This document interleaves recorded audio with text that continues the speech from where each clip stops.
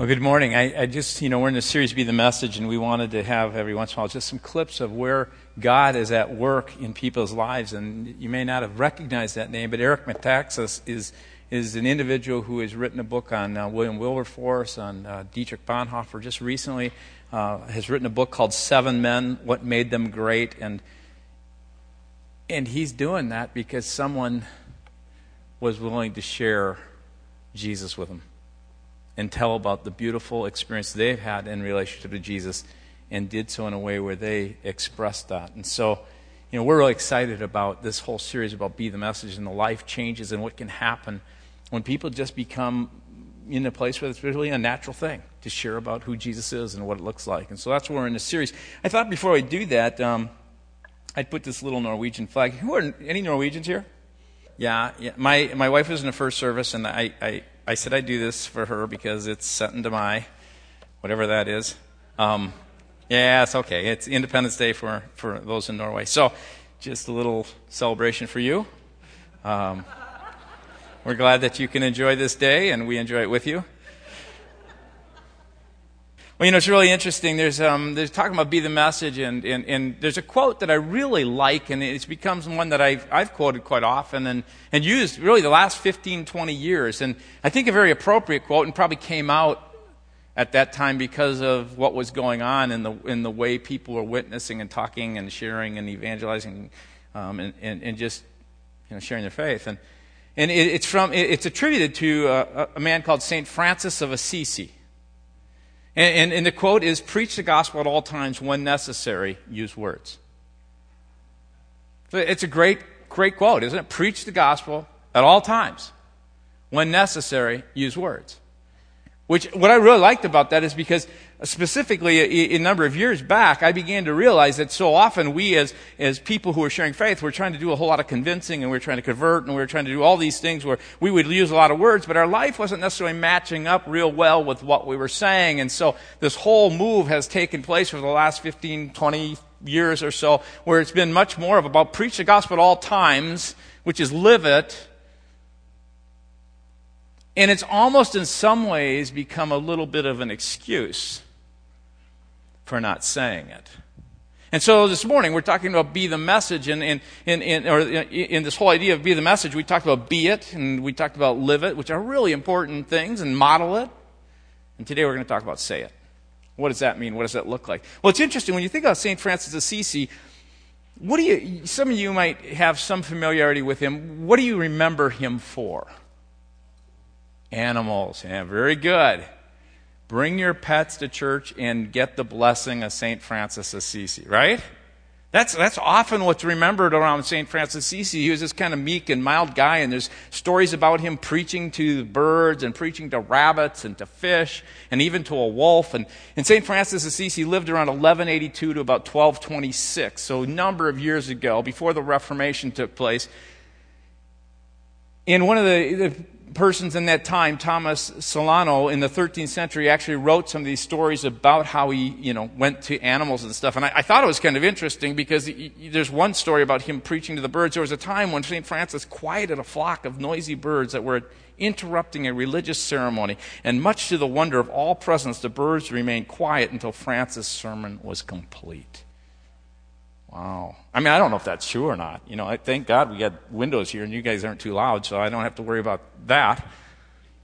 He preached to fish and things like that, and I thought this was kind of an interesting story. And those of you who participated in the big fishing holiday last week, who has the guts to raise your hands that you were away on Mother's Day? Anyway, it says at one point, whenever a fish was caught and Francis was nearby, he would return the fish to the water, warning it not to be caught again.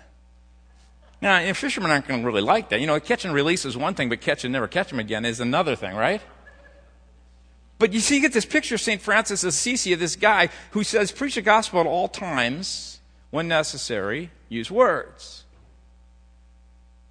And we get this picture of this guy who's meek and mild and who went around and he talked to animals and was some kind of almost a little different.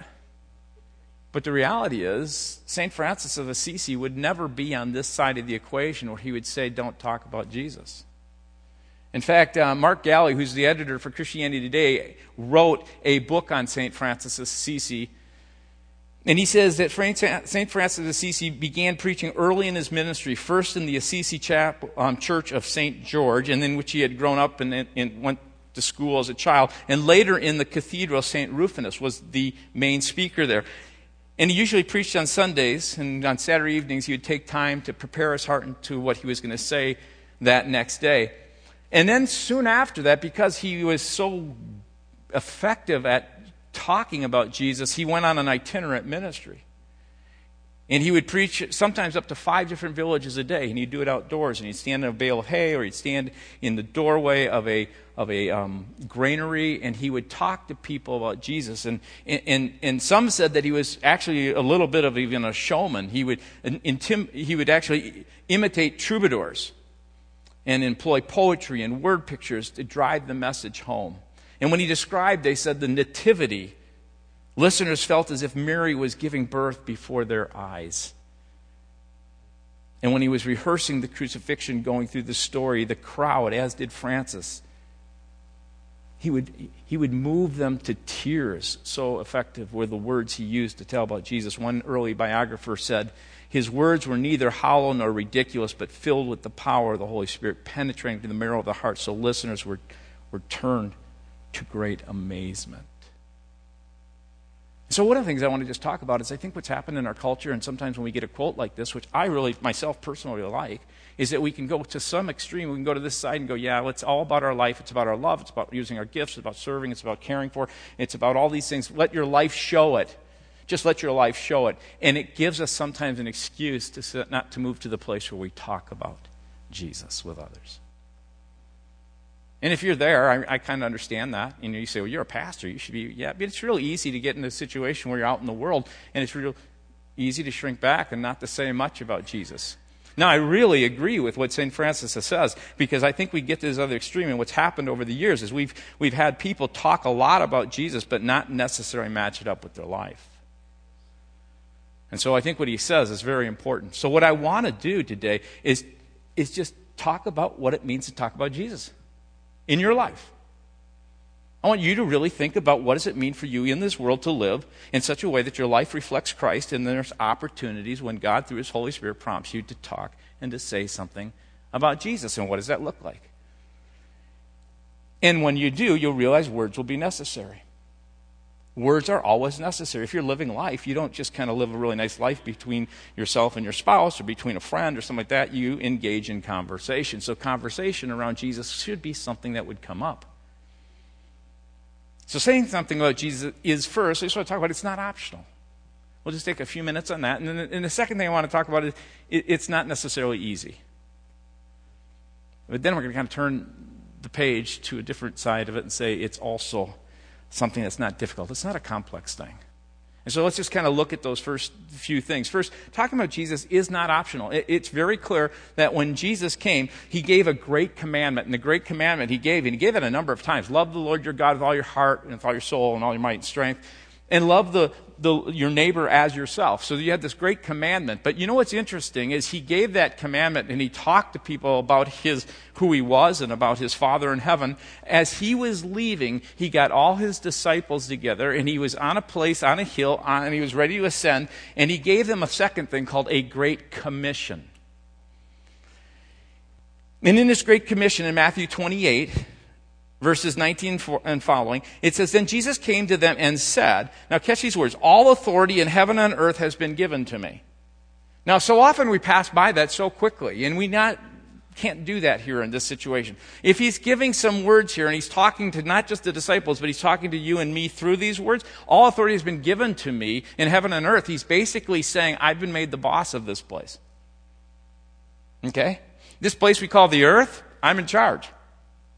And because I'm in charge, I want you to know that I'm going to give you a commission. I'm deputizing you. I'm giving you a commission to go out and to do this. And what is it we're supposed to do? Therefore, go and make disciples of all the nations. Now, you've heard this before. George shared this. I think, in fact, it's one of George's favorite verses. But one of the things he says is, therefore, go and make disciples of all nations. And we get that a little messed up, because what he's saying here is, as you go in your lifestyle, as you live your life reflecting the goodness and the grace and the mercy and the faith and the patience. You have your life. It should match up so that as you go, he then says, make disciples. And the word make disciples, we sometimes get a little lost on that. The word disciple gets a little foreign to us. It really meant in that day, make learners, make apprentices, make practitioners. And what's really interesting is, if you look at the ministry of Jesus, he would take people and they would come around him, and at a certain point he'd call them and he'd say, you follow me. And basically all you're doing is, as people begin to start looking at and beginning to try and understand spiritual things, or trying to understand what the Bible's about, who Jesus is, it's your opportunity to help make a learner. And that's what he's saying. I'm commissioning you, because I'm the boss of this whole thing, to go out, and I'm going to give you authority and power to do this. And as you go throughout your life, I want you to go ahead, and as people begin to express interest and they begin to open their heart and they want to know more than just, they're a learner. So begin to start causing them to know more. And he goes on and he says, all nations. We get mixed up on that in the sense that means just we're supposed to go all around the world. And it is true that we're to go throughout the earth, but he uses the word ethnos, which basically means the word, ethnic. It's the idea of all kinds of people. That's almost a better translation of that. As you go and people want to know, you help them become learners, practitioners of this thing that we call following Jesus. And you do it with all kinds of people that come into your life. And then he says, baptizing them in the name of the Father, Son, and Holy Spirit. One way to look at that is not just the baptism act, but this idea of immersing them in this Trinitarian presence of God. You are immersing people in the fact that this God, the Father, His Son, and His Spirit are available and around you. Immerse them in the reality of this, and then teach them all these things. I like the way Dallas Willard paraphrases this. He says, I have been given say over all things in heaven and earth. And as you go, therefore, make learners, apprentices, practitioners of all kinds of people. Submerge them in the Trinitarian presence and show them how to do everything I've commanded. And I love his ending here. And now, look, I am with you every minute until the job is done. I'm just with you. So as you go out, just know I'm here with you. So there is no room. It is not optional.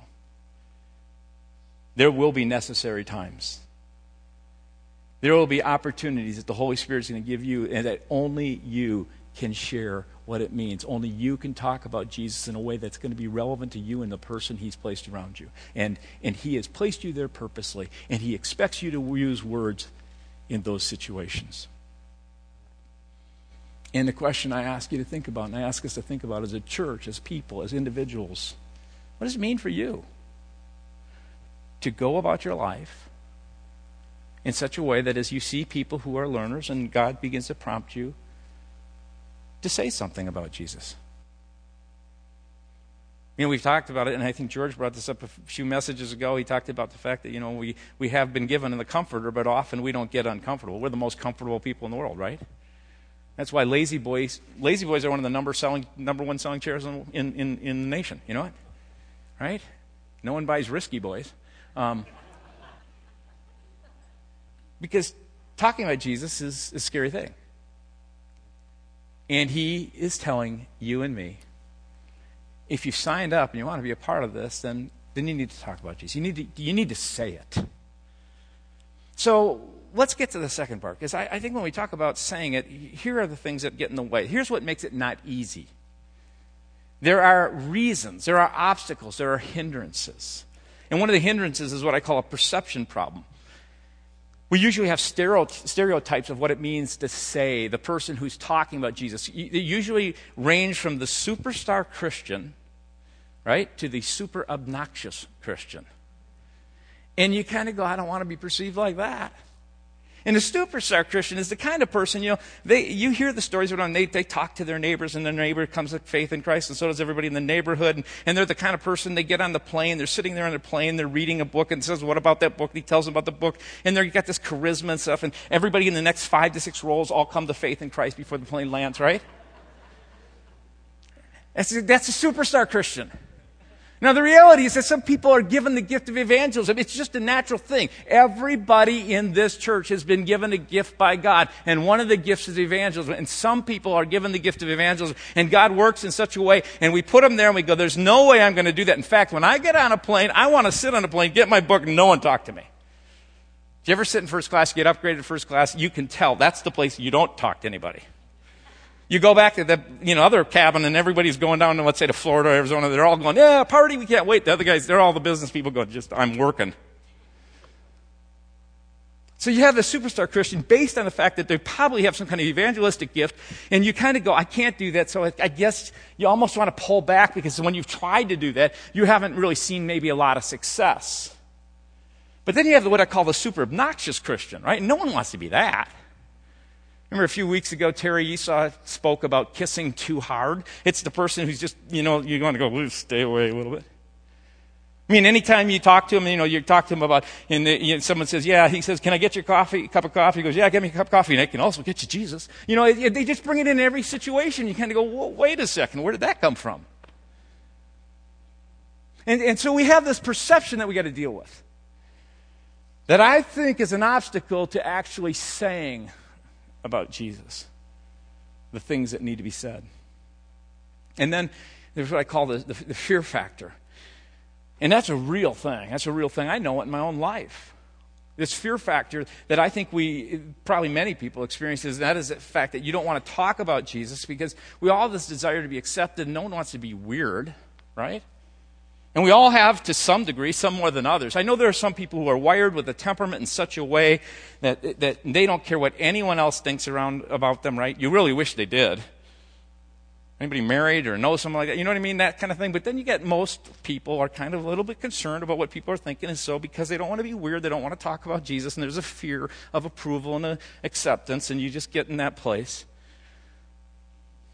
And yet I think about it, people share some of the most ridiculous things.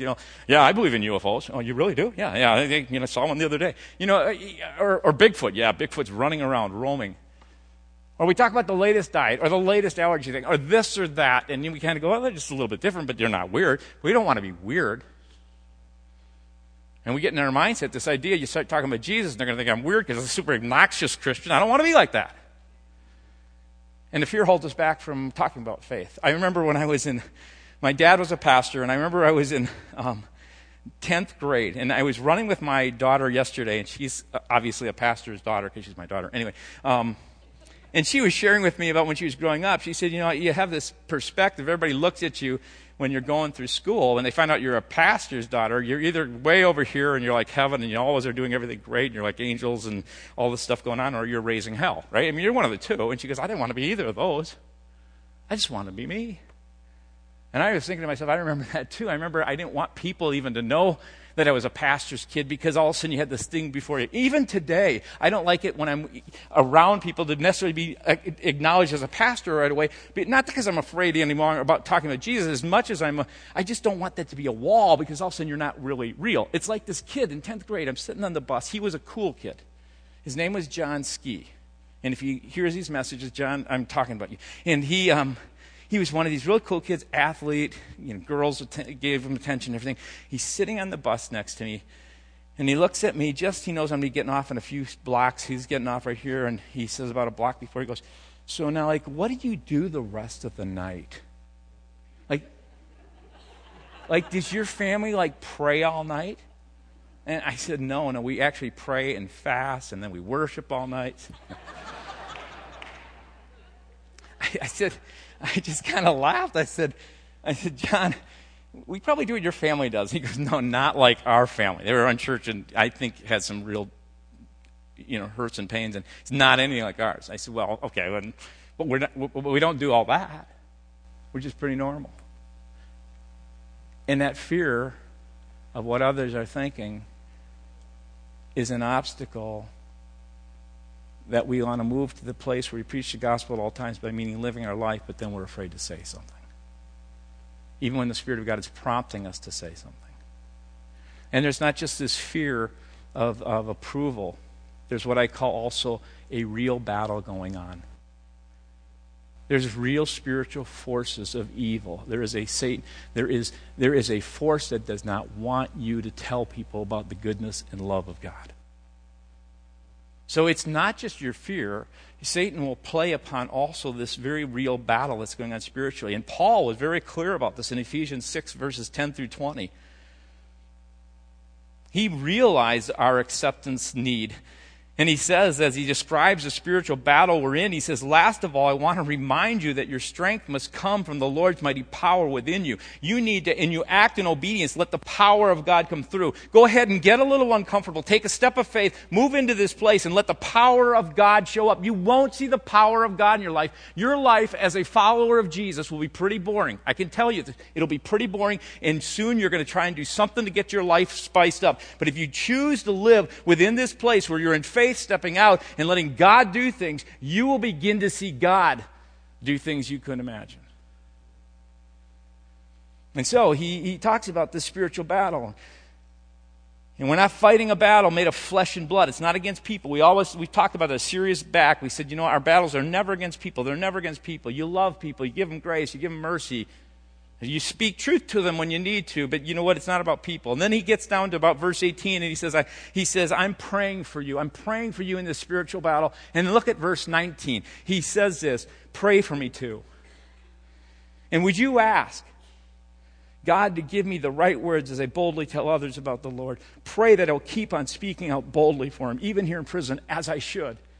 The NIV says, pray that I will fearlessly make known the gospel. This is Paul. This is a superstar guy.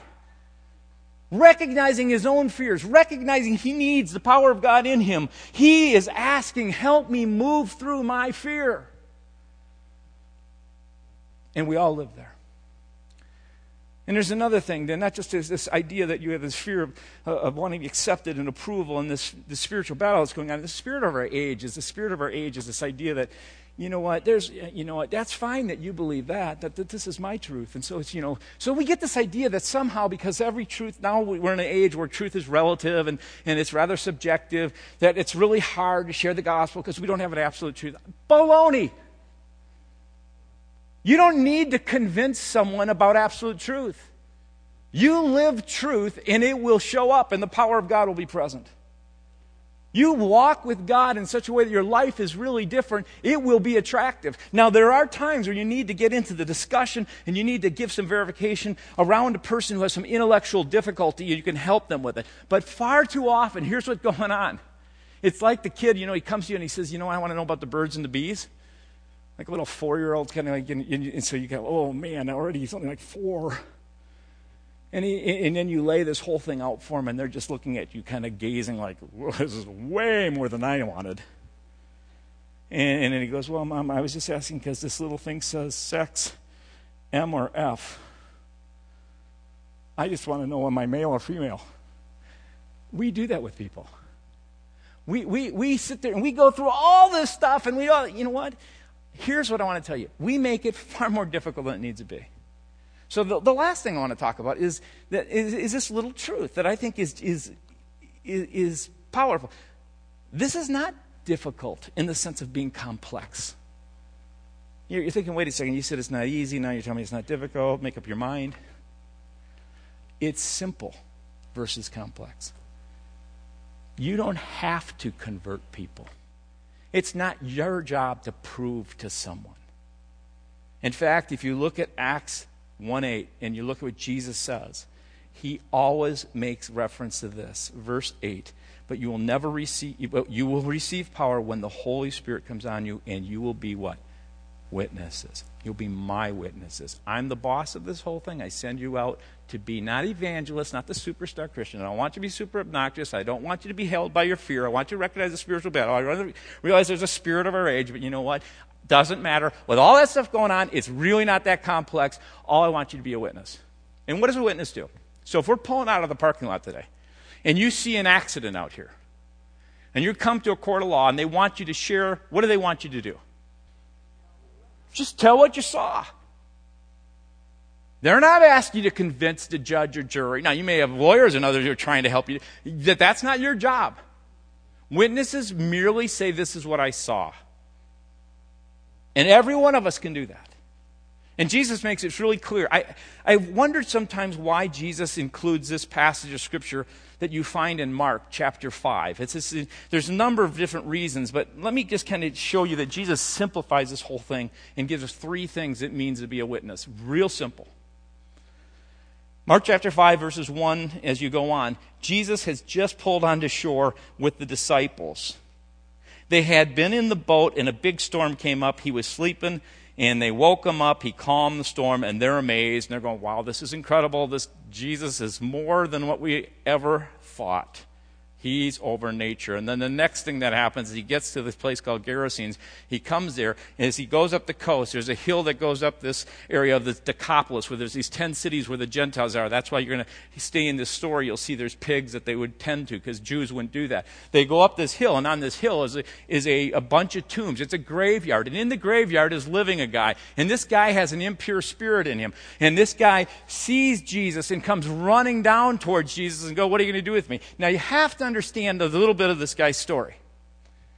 He had been basically placed in the area, living in the tombs, living in a graveyard, because he was basically full of death and causing death. And they tried to keep him from going to the village and going to other places. This is their insane asylum. This is where he's going to live. And they would try and bind him there with chains, they said, both on his hands and his legs, his ankles. And he was so strong because of the power of the Spirit, he could break it free. They couldn't keep him. They didn't want him. And not only that, it says in Scripture that he took stones and was cutting himself. You go, wow, that's really interesting. But you know what? Today we see people cutting themselves all the time. Why some of you may have cut yourself, or you may be doing that. One of the reasons people do that is because they feel so dead. They feel so dead, and they feel they're going towards death. They want to just see even if they're living. They want to know if they even feel. This is where this guy's at. Runs to Jesus. Falls, it says, here's one thing you need to know too. There's a lot of begging going on in the story. 3 different times there's people begging. He runs to Jesus. Jesus says, this impure spirit, he goes, who are you? The guy gives his name Legion, which means a whole bunch of demonic spirits are controlling this guy through this one person, or through this legion. And Jesus, it says here, and this person, the impure spirit, I think, in him, begged Jesus again and again not to send them out of the area. And so Jesus casts them into some pigs. Pigs go off the cliff. That's a whole other story. We won't get into that. But those who are tending the pigs, they run off. They go to the villages. They go to the countryside. They say, got to come and see this guy. This guy that we couldn't handle this guy. We put him in chains. We did everything. We put him here. You got to come and see this guy who did something incredible. And these pigs ran off. This whole story. And these guys all come running back. The village comes running back. And when they come back, they see the guy sitting there. It says, dressed in his right mind. And they looked at him and they were afraid. Because it's Jesus who calms the storm, also has the Jesus to take care of those things, these demonic things that plague us. These spirits that actually can control and do control people. And then it says this, catch this. Then the people began begging Jesus to leave their region. So the one guy's on his knees, and the Spirit's saying, don't throw us out of the region in the area. These people come, they see Jesus, they see the cost that's going to be for their village, because you lose a bunch of pigs. That's an economic failure right there. And they go, please get out of our area. Now here's something that's really cool about Jesus. He wasn't super obnoxious. He didn't go, what do you mean get out of the area? I'm staying. He didn't. It says in the next verse that he actually went back to get in the boat. He respects. We need to learn to respect. When a person says, this is enough, pray for him like crazy. Do loving, good, and kind things. And when the Spirit prompts, speak, because you always pay attention to the Spirit, but do so with people in incredibly respectful ways. So Jesus, I love this. This is the 3rd time he's begging, that we see begging. As Jesus was getting in the boat, the man who had been demon-possessed begged to go with Jesus. And I go, well, why did they keep this part in the gospel? It's kind of an interesting thing, because you would think, if I'm Jesus, I'm on the road, I'm an itinerant, I'm preaching, I'm going to have this guy tell his story. This is a really good story. Jesus looks at him and goes, no. And there's a reason he does. He tells him 3 things. Listen to what he tells him. This is what it means to witness. Go home to your own people. People who know you, who will be able to see the life change. Tell them how much the Lord has done for you, second thing. And then how he has had mercy on you. And one of the reasons Jesus did that, because what Jesus was also doing was he was sending people ahead. We are all messengers to some degree. We may not see a person come to faith in Christ. We won't necessarily be the last one in the chain where a person says, I want to believe and trust my life to Jesus and admit my need of him. But we will be people in that chain. And so this guy goes back to this area of this Decapolis. And one of the reasons he goes back into that area is he's basically watering the ground so that when Jesus dies and resurrected and disciples come and apostles come into that area and people come into that area and begin to speak about Jesus, they've heard about him because they've seen a life that's been changed. You are so important to the people around you right now. Only God can use you. And he wants us to not be super obnoxious. He doesn't want us to be, he doesn't calling everybody superstars. He's calling us to be witnesses. And that basically means the things we were talking about last week when we talked about intentionally looking at the fact that go home to your own people means there are people within the place that you live your life day in and day out that you rub shoulders with that only God can use to meet. And when you go there and there's opportunities, when necessary, don't shy away from it. Tell them what the Lord's done for you. Which makes you have to examine your heart and go, man, do I know what God's done for me in a way that anyone would want to know? And I love the third thing he says. Here's the thing that keeps you from being arrogant and thinking that you got your act together. He said, tell them how the Lord has mercy on you. Basically, I'm no better than you. I was a mess, and God did a work in my life, and I'm so grateful he did. That's what a witness is. And that's pretty simple to do. So as I was thinking about this and I was preparing it, I had a neat thing happen this last week. I shared with you last Sunday about the fact that I was doing this Monday morning group with some of these younger guys in our church, and it was really kind of a neat thing. My prayer and hope was that I could give my life to some of these guys to help see them become leaders. And so at one point, one of the guys said, hey, let's do something active and fun. So we went and played whirly ball, which was new to me. And we're at this whirly ball place. We're sitting around a table, and one of the guys couldn't show up, so one of the guys invited his younger brother to come, who I knew he wasn't in church, and I know he's coming, and the chair's next to me, and I'm having these thoughts like I'm not the right guy to be sitting next to him. He should probably sit in here because they'll relate to him better, and things like that. And he shows up, and then a week or so, I get an email from him, and he says, I want to start a group of guys. Could you do something like this for guys my age, it was younger, in a different age stage? And I'm thinking to myself, I don't even, really know that many guys his age. I can't do that. I'm really busy too. And I was just kind of working through these things. And then so as I was sharing that story with you last week and how God brought the thing together, and one of the things that's kind of interesting when I was thinking about I don't even know some of these guys. Man, this story could go longer. God did some amazing things. I was in a Home Depot, and a guy came up from behind me who I had known a long time ago and said, hey, how you doing? I haven't seen you for a long time. And I just went, because I had this prompting. I said, would you like to be in a Bible study this next Tuesday? And he said to me, what's really interesting, this morning before I came here, I was thinking about I should get in touch with spiritual things. So I shared that story last week, and then I didn't realize that Tommy, who was the guy who was in the group, was here Sunday, and he's back now I knew that he was back from his graduate program to do an internship.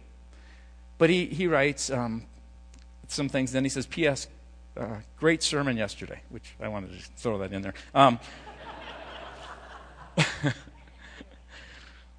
I almost shed a tear, which is kind of cool because, he's a guy. I almost shed a tear. It almost came. Pulled it back. When you described the story of how our Bible study transpired. One detail that often goes untold, which I didn't even know till I read this, is that I sent this email to you and another pastor, and I never got a response from the other pastor. And I'm not saying that other individual is any less of a pastor or a friend. I personally believe that God's plan was for me to be at Wyzetta free. How we're seeing what has come of our group a year and a half later is simply remarkable. Not only have lifelong friendships been created, but people got to know Jesus Christ. For that I say thank you, Kevin, because had you both said no, both these pastors, my life would be a lot different. And I just read that and I went, man, God. Now, catch this again, guys. I'm not saying it's a model. I was afraid that I wasn't the right guy. I had fear that I didn't have time, and I can tell you right now that I'm so glad that I, in obedience, did that, because I will make time for that now. You know, it's amazing how your priorities change. And I was afraid that I didn't know anybody. And all God was saying was, step through your fears, begin to start trusting me, just reach out, and you will begin to see some things that are amazing. And I'm not a big evangelist, you guys. I'm not a superstar Christian. I'm just trying to be like you, walking this out in a way that makes sense to follow the Lord Jesus. And so we met last Tuesday, and we get done, and I go up to the counter after we're done. I usually grab something else to eat, and there's a lady, and she would often be there, and I'd say hello to her, and she said to me as I was ordering, I don't know her much more than just been really a friendly relationship, and she says, I'm going to be in church next Sunday. And I thought, and I know she could tell I was a little bit taken back, and she goes, you're the pastor, right? I said, yeah, I am. Yep, that's me. And then she just said, and she's here this morning, so I'm not going to embarrass you too much, but she said, Big Dan invited me. Big Dan's like 6'11". I don't even know if Dan's up here. He usually sits in the back because he doesn't want to be in front where everyone can't see over him. But anyway, Big Dan invited me. And I just go, isn't that cool? I don't know what God's doing, except for I do know that when I just say, God, this is my life, I don't want to be afraid. I want to walk in confidence and boldness, and I want you to use me in people's lives, and which part of that means being the message means that you will talk about Jesus with others when God prompts you. I'm going to ask you to stand. We're going to close with this song, which I really like this song. It's kind of a new one. But it just basically, the word amen, if you say that, just means, yes, it's true. It's true. Let it be. Let it be.